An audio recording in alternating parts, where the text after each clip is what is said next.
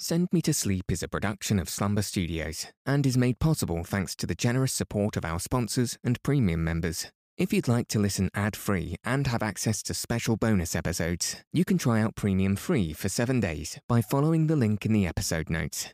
Now, we'll be right back after a quick word from our sponsors. This episode is brought to you by Shopify. Whether you're selling a little or a lot, Shopify helps you do your thing, however you cha-ching. From the launch your online shop stage, all the way to the we just hit 1 million orders stage. No matter what stage you're in, Shopify's there to help you grow. Sign up for a $1 per month trial period at shopify.com/special offer, all lowercase. That's shopify.com/special offer. Another day is here, and you're ready for it. What to wear? Check. Breakfast, lunch, and dinner? Check. Planning for what's next and how to save for it? That's where Bank of America can help. For your financial to-dos, Bank of America has experts ready to help get you closer to your goals. Get started at one of our local financial centers or 24/7 in our mobile banking app. Find a location near you at bankofamerica.com/talktous. What would you like the power to do? Mobile banking requires downloading the app and is only available for select devices. Message and data rates may apply. Bank of America N.A., member FDIC. Welcome to Send Me to Sleep, the place to find a good night's rest. My name's Andrew. Thanks for joining me, and for taking this time for yourself to ensure you get a peaceful night's sleep. Tonight, I'll be reading North and South by Elizabeth Gaskell, chapters 6 and 7.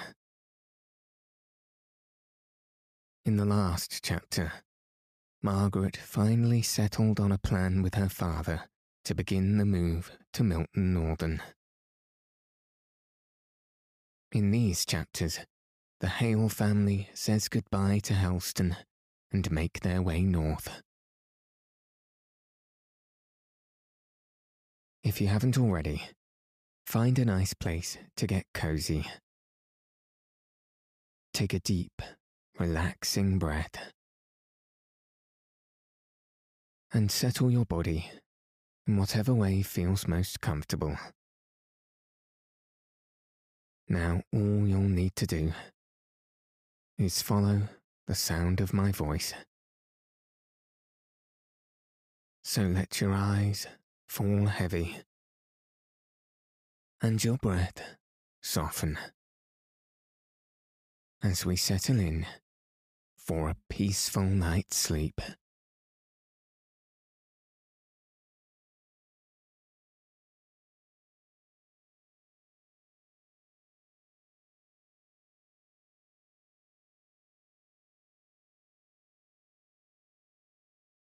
Chapter 6. Farewell. Unwatched the garden bough shall sway, the tender blossom flutter down. Unloved that beech will gather brown, the maple burn itself away. Unloved the sunflower, shining fair, ray round with flames her disk of seeds, and many a rose carnation feed with summer spice the humming air, till from the garden and the wild a fresh association blow, and year by year the landscape grow familiar to the stranger's child, as year by year the labourer tills his wonted glebe or lops the glades, and year by year our memory fades from all the circle of the hills. Tennyson. The last day came. The house was full of packing cases, which were being carted off at the front door to the nearest railway station. Even the pretty lawn at the side of the house was made unsightly and untidy by the straw that had been wafted upon it through the open door and windows. The rooms had a strange, echoing sound in them, and the light came harshly and strongly in through the uncurtained windows, seeming already unfamiliar and strange. Mrs. Hale's dressing room was left untouched to the last, and there she and Dixon were packing up clothes and interrupting each other every now and then to exclaim at and turn over with fond regard some forgotten treasure in the shape of some relic of the children while they were yet little. They did not make much progress with their work. Downstairs, Margaret stood calm and collected, ready to counsel or advise the men who had been called in to help the cook and Charlotte. These two last, crying between whiles, wondered how the young lady could keep up so this day, and settled it between them that she had not likely to care much for Helston, having been so long in London. There she stood, very pale and quiet, with her large, grave eyes observing everything, up to the every present circumstance, however small. They could not understand how her heart was aching all the time, with a heavy pressure that no sighs could lift off or relieve, and how constant exertion for her perceptive faculties was the only way to keep herself from crying out with pain. Moreover, if she gave way, who was to act? Her father was examining papers, books, registers, what not, in the vestry with the clerk, and when he came in, there were his own books to pack up, which no one but himself could do to his satisfaction. Besides, was Margaret one to give way before strange men, or even household friends like the cook and Charlotte? Not she. But at last the four packers went into the kitchen to their tea, and Margaret moved stiffly and slowly away from the place in the hall where she had been standing so long, out through the bare, echoing drawing-room, into the twilight of an early November evening. There was a filmy veil of soft, dull mist obscuring, but not hiding, all objects, giving them a lilac hue, for the sun had not yet fully set. A robin was singing, perhaps, Margaret thought, the very robin that her father had so often talked of as his winter pet, and for which he had made, with his own hands, a kind of robin house by his study window. The leaves were more gorgeous than ever. The first touch of frost would lay them all low on the ground. Already, one or two kept constantly floating down, amber and golden in the low slanting sun rays. Margaret went along the walk under the pear tree wall. She had never been along it since she paced it at Henry Lennox's side. Here, at this bed of time, she began to speak of what she must not think of now. Her eyes were on that late, glowing rose as she was trying to answer, and she had caught the idea of the vivid beauty of the feathery leaves of the carrots in the very middle of his last sentence. Only a fortnight ago, and all so changed. Where was he now? In London, going through the old round, dining with the old Harley Street set, or with the gayer young friends of his own. Even now, while she walked sadly through that damp and dreary garden in the dusk, with everything falling and fading and turning to decay around her, he might gladly put away his law books after a day of satisfactory toil, and refreshing himself up, as he had told her he often did, by a run in the Temple Gardens, taking in the while the grand, inarticulate, mighty roar of tens of thousands of busy men, nigh at hand, but not seen, and catching ever, at his quick turns, glimpses of the lights of the city coming up out of the depths of the river. He had often spoken to Margaret of these hasty walks, snatched in the intervals between study and dinner. At his best times, and in his best moods, had he spoken of them, and the thought of them had struck upon her fancy. Here there was no sound. The robin had gone away into the vast stillness of the night. Now and then, a cottage door in the distance was opened and shut, as if to admit the tired labourer to his home. But that sounded very far away. A stealthy, creeping, crunching sound among the crisp, fallen leaves of the forest, beyond the garden, seemed almost close at hand.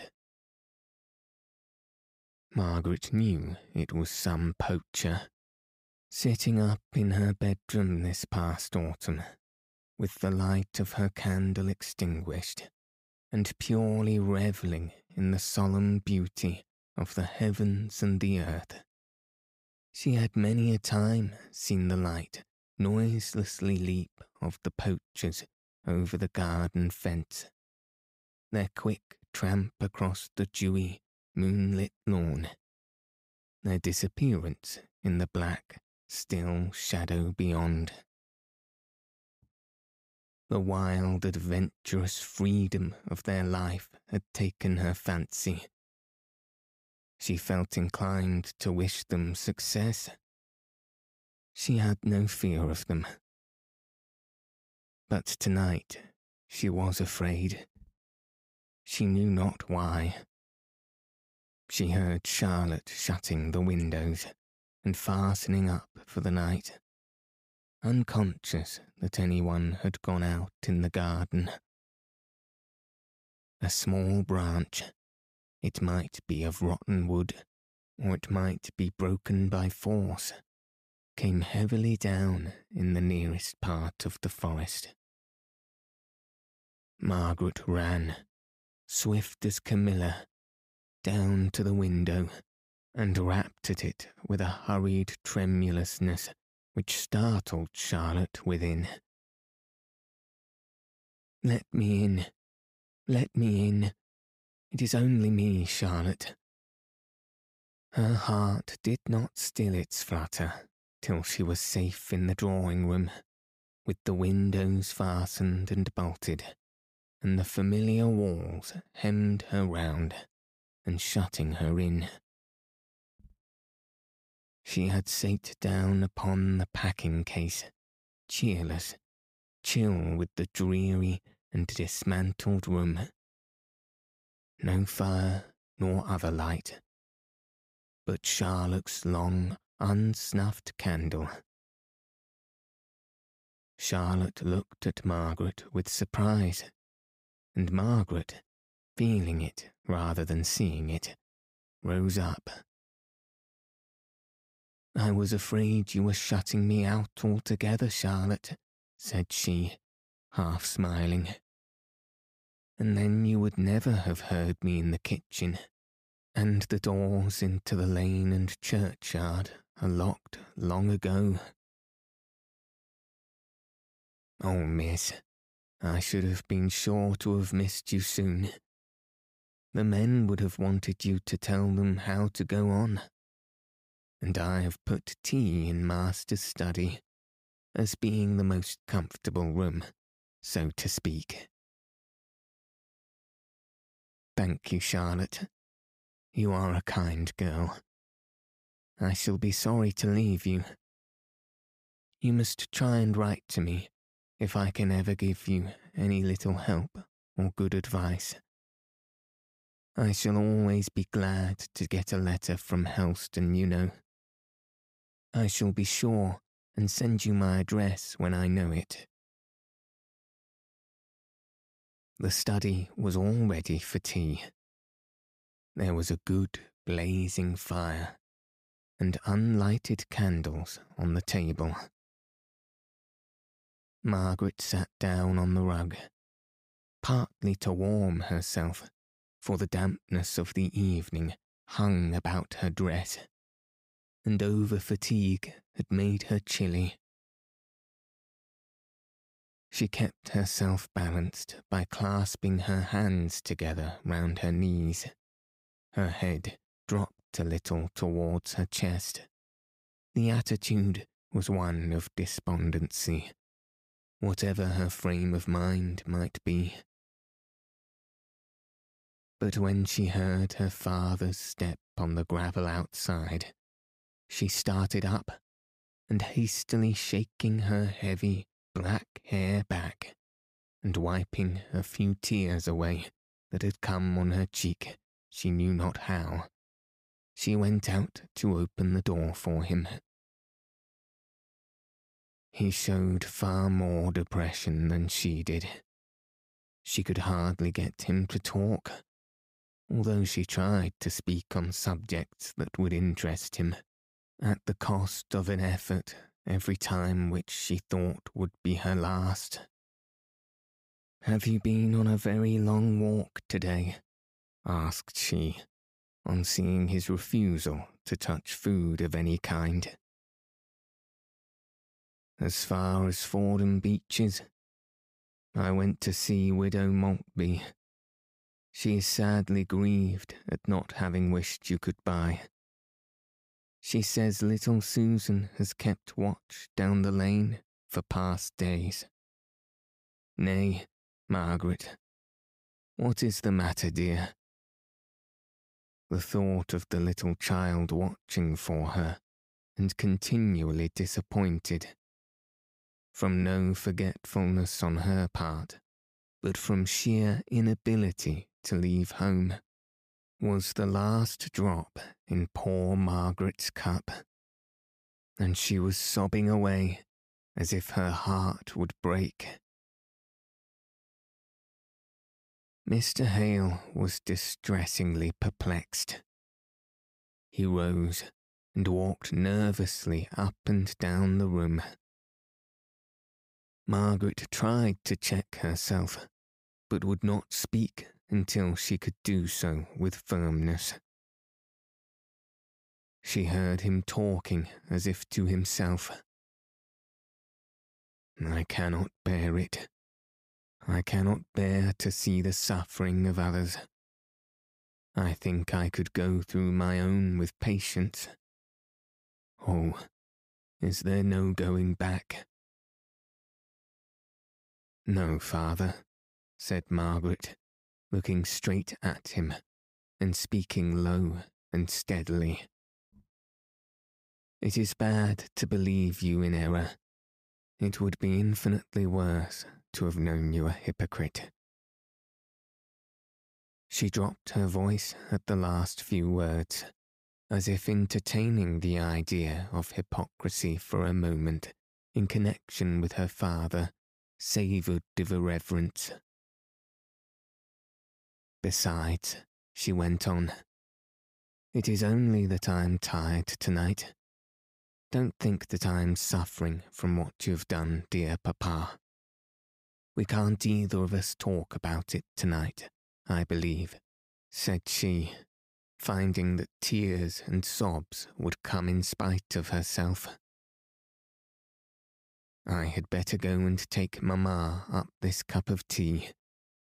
She had hers very early, when I was too busy to go to her, and I am sure she will be glad of another now.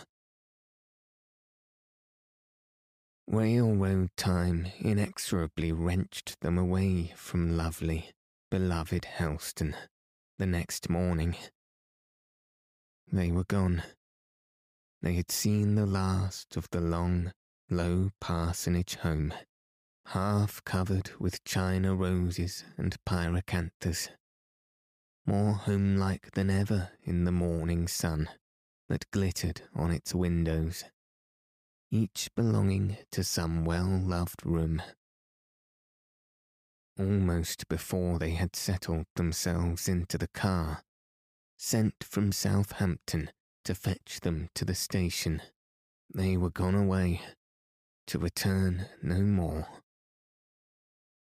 A sting at Margaret's heart made her strive to look out to catch the last glimpse of the old church tower at the turn where she knew it might be seen, above a wave of forest trees. But her father remembered this too, and she silently acknowledged his greater right to the one window from which it could be seen. She leant back and shut her eyes, and the tears welled forth and hung glistening for an instant on the shadowing eyelashes before rolling slowly down her cheeks and dropping, unheeded, on her dress. They were to stop in London all night at some quiet hotel. Poor Mrs. Hale had cried in her way nearly all day, and Dixon showed her sorrow by extreme crossness and a continual, irritable attempt to keep her petticoats from even touching the unconscious Mr. Hale, whom she regarded as the origin of all this suffering.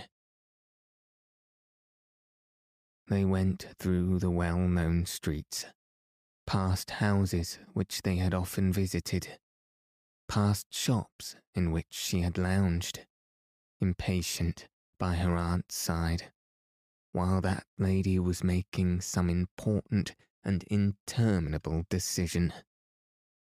Nay, absolutely past acquaintances in the street, for, though the morning had been of an incalculable length to them, and they felt as if it ought long ago to have closed in for repose of darkness, it was the very busiest of London times in the afternoon in November when they arrived there. It was long since Mrs. Hale had been in London, and she roused up, almost like a child, to look about her at the different streets, and to gaze after and exclaim at the shops and carriages. Oh, there's Harrison's, where I bought so many of my wedding things. Dear, how altered! They've got immense plate glass windows, larger than Crawford's in Southampton. Oh, and there, I declare. No, it is not. Yes, it is, Margaret. We have just passed Mr. Henry Lennox. Where can he be going among all these shops? Margaret started forward and as quickly fell back, half smiling at herself for the sudden motion. They were 100 yards away by this time, but he seemed like a relic of Helston. He was associated with a bright morning, an eventful day, and she should have liked to have seen him, without his seeing her, without the chance of their speaking. The evening, without employment, passed in a room high up in a hotel, was long and heavy. Mr. Hale went out to his bookseller's and to call on a friend or two. Every one they saw, either in the house or in the streets, appeared hurrying to some appointment, expected by or expecting somebody. They alone seemed strange and friendless and desolate. Yet within a mile, Margaret knew of a house after house, where she for her own sake, and her mother for her Aunt Shaw's, would be welcomed, if they came in gladness, or even in peace of mind. If they came sorrowing and wanting sympathy in a complicated trouble like the present, then they would be felt as a shadow in all these houses of intimate acquaintances, not friends. London life is too whirling and full to admit of even an hour of that deep silence of feeling which the friends of Job showed when they sat with him on the ground 7 days and 7 nights, and none spake a word unto him, for they saw that his grief was very great. Chapter 7. New Scenes and Faces. Mist clogs the sunshine. Smoky dwarf houses hem me around everywhere. Matthew Arnold.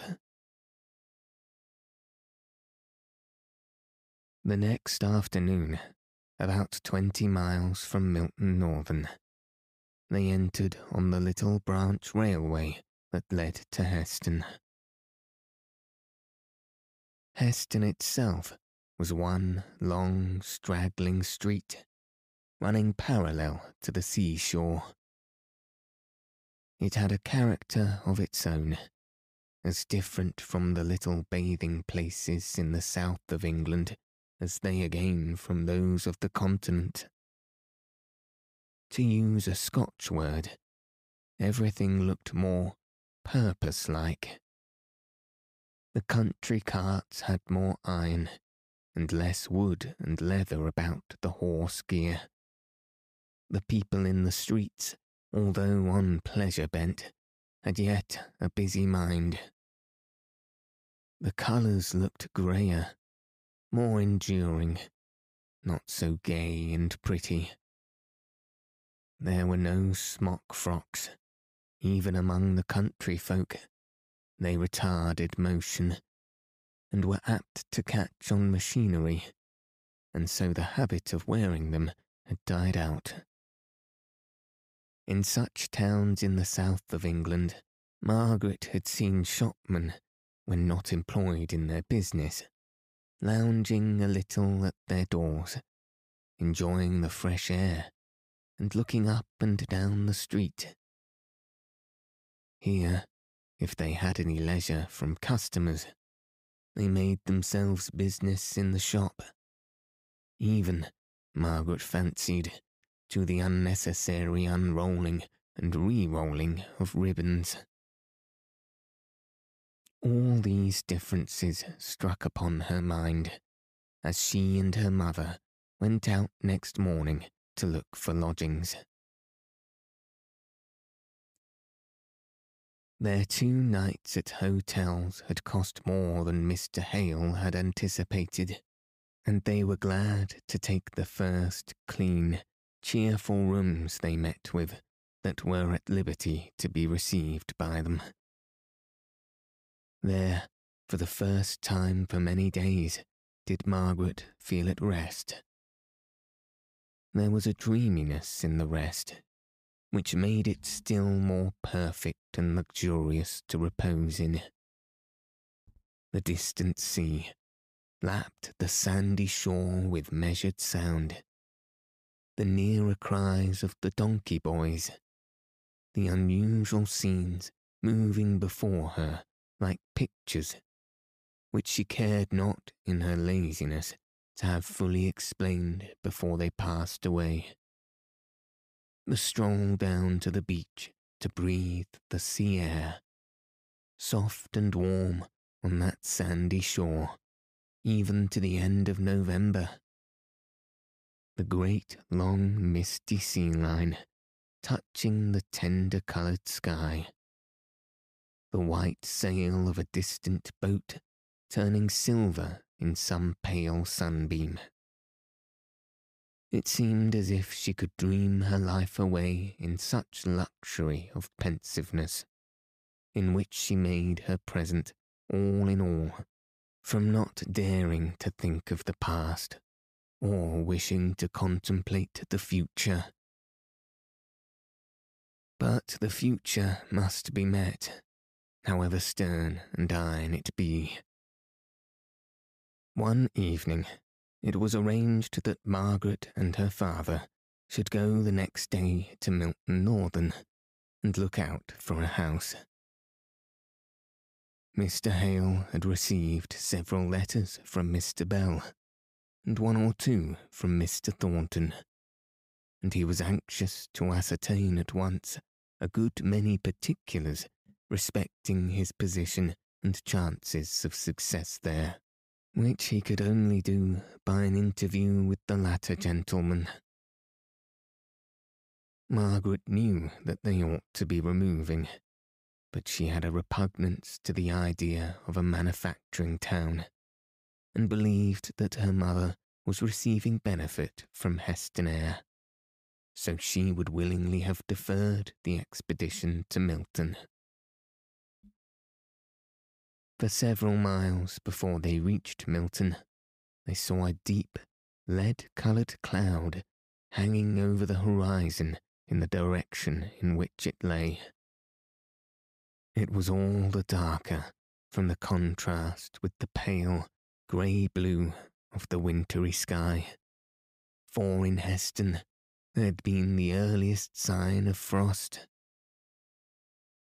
Nearer to the town, the air had a faint taste and smell of smoke, perhaps, after all, more a loss of the fragrance of grass and herbage than any positive taste or smell. Quick they were whirled over long, straight, hopeless streets of regularly built houses, all small and of brick. Here and there a great oblong, many-windowed factory stood up, like a hen among her chickens, puffing out black, unparliamentary smoke, and sufficiently accounting for the cloud which Margaret had taken for foretell rain. As they drove through the larger and wider streets, from the station to the hotel, they had to stop constantly. Great loaded lorries blocked up the not over-wide thoroughfares.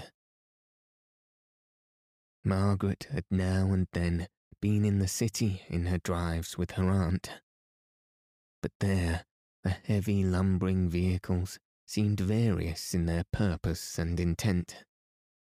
Here, every van, every wagon and truck bore cotton, either in the raw shape in bags or the woven shape in bales of calico. People thronged the footpaths, most of them well dressed as regarded the material, but with a slovenly looseness which struck Margaret as different from the shabby, threadbare smartness of a similar class in London. New Street, said Mr. Hale. This I believe, is the principal street in Milton. Belle has often spoken to me about it. It was the opening of this street from a lane into a great thoroughfare 30 years ago, which has caused his property to rise so much in value. Mr. Thornton's mill must be somewhere not very far off, for he is Mr. Bell's tenant. But I fancy he dates from his warehouse. Where is our hotel, Papa? Close to the end of this street, I believe. Shall we have lunch before or after we've looked at the houses we marked in the Milton Times? Oh, let us get our work done first. Very well. Then I will only see if there is any note or letter for me from Mr. Thornton, who said he would let me know anything he might hear about these houses, and then we will set off. We will keep the cab. It will be safer than losing ourselves and being too late for the train this afternoon. There were no letters awaiting him. They set out on their house hunting. £30 a year was all they could afford to give, but in Hampshire they could have met with a roomy house and pleasant garden for the money. Here, even the necessary accommodation of 2 sitting rooms and 4 bedrooms seemed unattainable.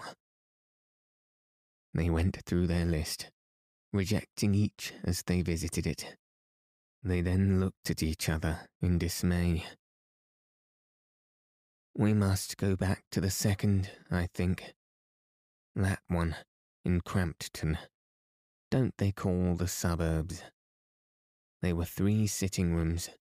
Don't you remember? How we laughed at the number compared with the 3 bedrooms. But I have planned it all. The front room downstairs is to be your study, and our dining room. Poor Papa. For you know, we settled Mamma is to have as cheerful a sitting room as we can get, and that front room upstairs, with the atrocious blue and pink paper and heavy cornice, had really a pretty view over the plain, with a great bend of river, or canal, or whatever it is, down below. Then I could have the little bedroom behind, in that projection at the head of the first flight of stairs over the kitchen. You know. And you and Mamma, the room behind the drawing room, and that closet in the roof will make you a splendid dressing room. But Dixon, and the girl we are to have to help. Oh, wait a minute. I am overpowered by the discovery of my own genius for management. Dixon is to have, let me see, I had it once, the back sitting room. I think she will like that. She grumbles so much about the stairs at Heston, and the girl is to have that sloping attic over your room and Mamma's. Won't that do? I dare say it will. But the papers, what taste, and the overloading such a house with colour and such heavy cornices. Never mind, Papa. Surely you can charm the landlord into repapering 1 or 2 of the rooms. The drawing room and your bedroom, for Mamma will come most in contact with them, and your bookshelves will hide a great deal of that gaudy pattern in the dining room. Then you think it is best? If so, I had better go at once and call on this Mr. Donkin, to whom the advertisement refers me. I will take you back to the hotel, where you can order lunch and rest, and by the time it is ready, I will be with you. I hope I shall be able to get new papers. Margaret hoped so too, though she said nothing. She had never come fairly in contact with the taste that loves ornament, however bad, more than the plainness and simplicity which are themselves the framework of elegance. Her father took her through the entrance of the hotel, and leaving her at the foot of the staircase, went to the address of the landlord of the house they had fixed upon. Just as Margaret had her hand on the door of their sitting room, she was followed by a quick-stepping waiter. "I beg your pardon, ma'am. The gentleman was gone so quickly, I had no time to tell him. Mr. Thornton called almost directly after you left, and as I understood, from what the gentleman said, you would be back in an hour, so I told him so, and he came again about 5 minutes ago, and said he would wait for Mr. Hale. He is in your room now, ma'am." "Thank you. My father will return soon, and then you can tell him." Margaret opened the door and went in with the straight, fearless, dignified presence habitual to her. She felt no awkwardness. She had too much the habit of society for that. Here was a person come on business to her father, and, as he was one who had shown himself obliging, she was disposed to treat him with a full measure of civility. Mr. Thornton was a good deal more surprised and discomfited than she. Instead of a quiet, middle-aged clergyman, a young lady came forward with frank dignity, a young lady of a different type to most of those he was in the habit of seeing. Her dress was very plain, a close straw bonnet of the best material and shape, trimmed with white ribbon, a large Indian shawl which hung about her in long, heavy folds, and which she wore as an empress wears her drapery. He did not understand who she was, as he caught the simple, straight, unabashed look, which showed that his being there was of no consequence to her beautiful countenance, and called up no flush of surprise to the pale ivory of the complexion. He had heard that Mr. Hale had a daughter, but he had imagined that she was a little girl. "Mr. Thornton, I believe," said Margaret, after a half-instant's pause, during which his unready words would not come. "Will you sit down? My father brought me to the door not a minute ago, but unfortunately he was not told that you were here, and he has gone away on some business. But he will come back almost directly. I am sorry you have had the trouble of calling twice." Mr. Thornton was in habits of authority himself, but she seemed to assume some kind of rule over him at once. He had been getting impatient at the loss of time on his market day, the moment before she appeared. Yet now he calmly took a seat at her bidding. "Do you know where it is that Mr. Hale has gone to? Perhaps I might be able to find him."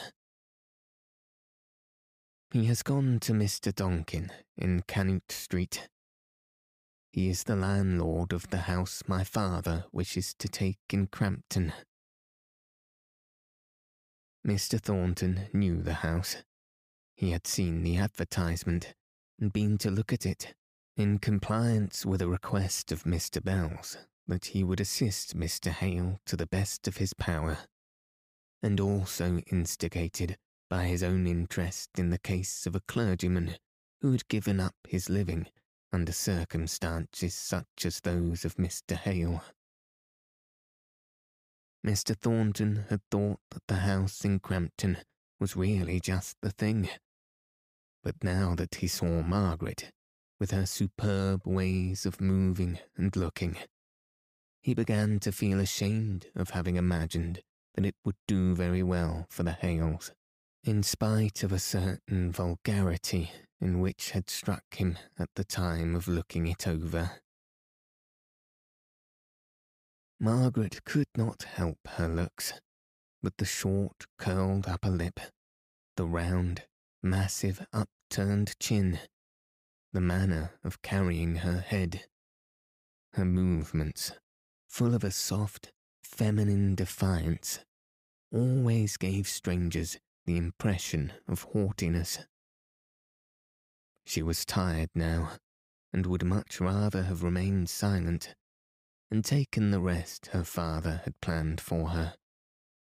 But, of course, she owed to herself to be a gentlewoman, and to speak courteously from time to time to this stranger, not overbrushed, nor overpolished, it must be confessed, after his rough encounter with Milton streets and crowds.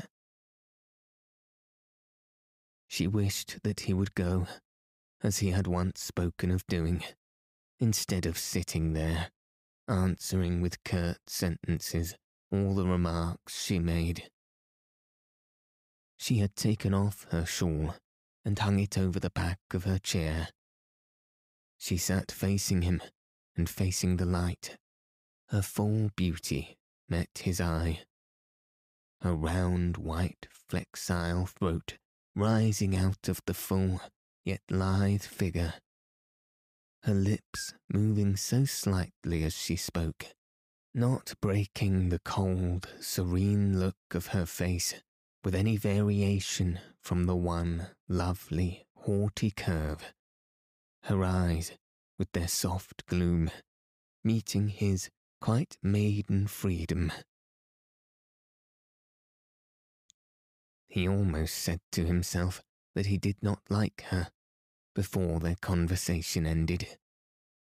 He tried to compensate himself for the mortified feeling that while he looked upon her with an admiration he could not repress, she looked at him with proud indifference, taking him, he thought, for what, in his irritation, he told himself was a great rough fellow, with not a grace or a refinement about him.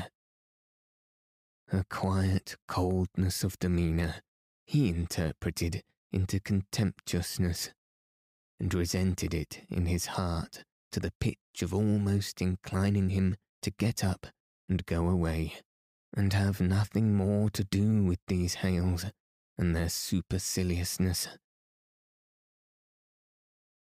Just as Margaret had exhausted her last subject of conversation, and yet conversation that could hardly be called which consisted of so few and such short speeches, her father came in, and with his pleasant, gentlemanly courteousness of apology, reinstated his name and family in Mr. Thornton's good opinion.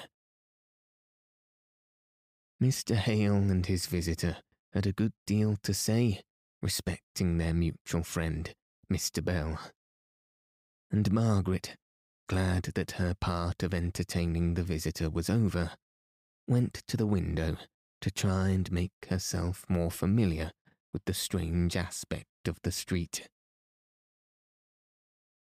She got so much absorbed in watching what was going on outside that she hardly heard her father when he spoke to her, and he had to repeat what he said. "Margaret, the landlord will persist in admiring that hideous paper, and I am afraid we must let it remain. Oh dear, I am sorry, she replied, and began to turn over in her mind the possibility of hiding part of it, at least, by some of her sketches, but gave up the idea at last, as likely only to make bad worse. Her father, meanwhile, with his kindly country hospitality, was pressing Mr. Thornton to stay for luncheon with them. It would have been very inconvenient to him to do so, yet he felt that he should have yielded if Margaret by word or look had seconded her father's invitation. He was glad she did not, and yet he was irritated at her for not doing so. She gave him a low, grave bow when he left, and he felt more awkward and self-conscious in every limb than he had ever done in his life before. Well, Margaret, now to luncheon as fast as we can. Have you ordered it? No, Papa. That man was here when I came home, and I have never had an opportunity. Then we must take anything we can. He must have been waiting a long time, I'm afraid. It seemed exceedingly long to me. I was just at the last gasp when you came in. He never went on with any subject, but gave little, short, abrupt answers. Very much to the point, though, I should think. He is a clear-headed fellow. He said, did you hear, that Crampton is on a gravelly soil, and by far the most healthy suburb in the neighbourhood of Milton. When they returned to Heston, there was the day's account to be given to Mrs. Hale, who was full of questions, which they answered in the intervals of tea drinking. And what is your correspondent, Mr. Thornton, like? Ask Margaret, said her husband. She and he had a long attempt at conversation, while I was away speaking to the landlord. Oh, I hardly know what he's like, said Margaret lazily, too tired to tax her powers of description much. And then, rousing herself, she said, he is a tall, broad-shouldered man. About, how old, Papa? I should guess about 30. About 30, with a face that is neither exactly plain, nor yet handsome. Nothing remarkable. Not quite a gentleman, but that was hardly to be expected. Not vulgar or common, though, put in her father, rather jealous of any disparagement of the sole friend he had in Milton. Oh no, said Margaret, with such an expression of resolution and power, no face, however plain in feature, could be either vulgar or common. I should not like to have a bargain with him. He looks very inflexible. Altogether, a man who seems made for his niche, Mamma. Sagacious and strong, as becomes a great tradesman. Don't call the Milton manufacturers tradesmen, Margaret, said her father. They are very different. Are they? I apply the word to all who have something tangible to sell. But if you think the term is not correct, Papa, I won't use it. But, oh, Mamma, speaking of vulgarity and commonness, you must prepare yourself for our drawing-room paper. Pink and blue roses with little yellow leaves, and such a heavy cornice round the room. But when they removed their new house in Milton, the obnoxious papers were gone. The landlord received their thanks very composedly, and let them think, if they liked, that he had relented from his expressed determination not to repaper. There was no particular need to tell them that what he did not care to do for a Reverend Mr. Hale, unknown in Milton, he was only too glad to do at the one short, sharp remonstrance of Mr. Thornton, the wealthy manufacturer.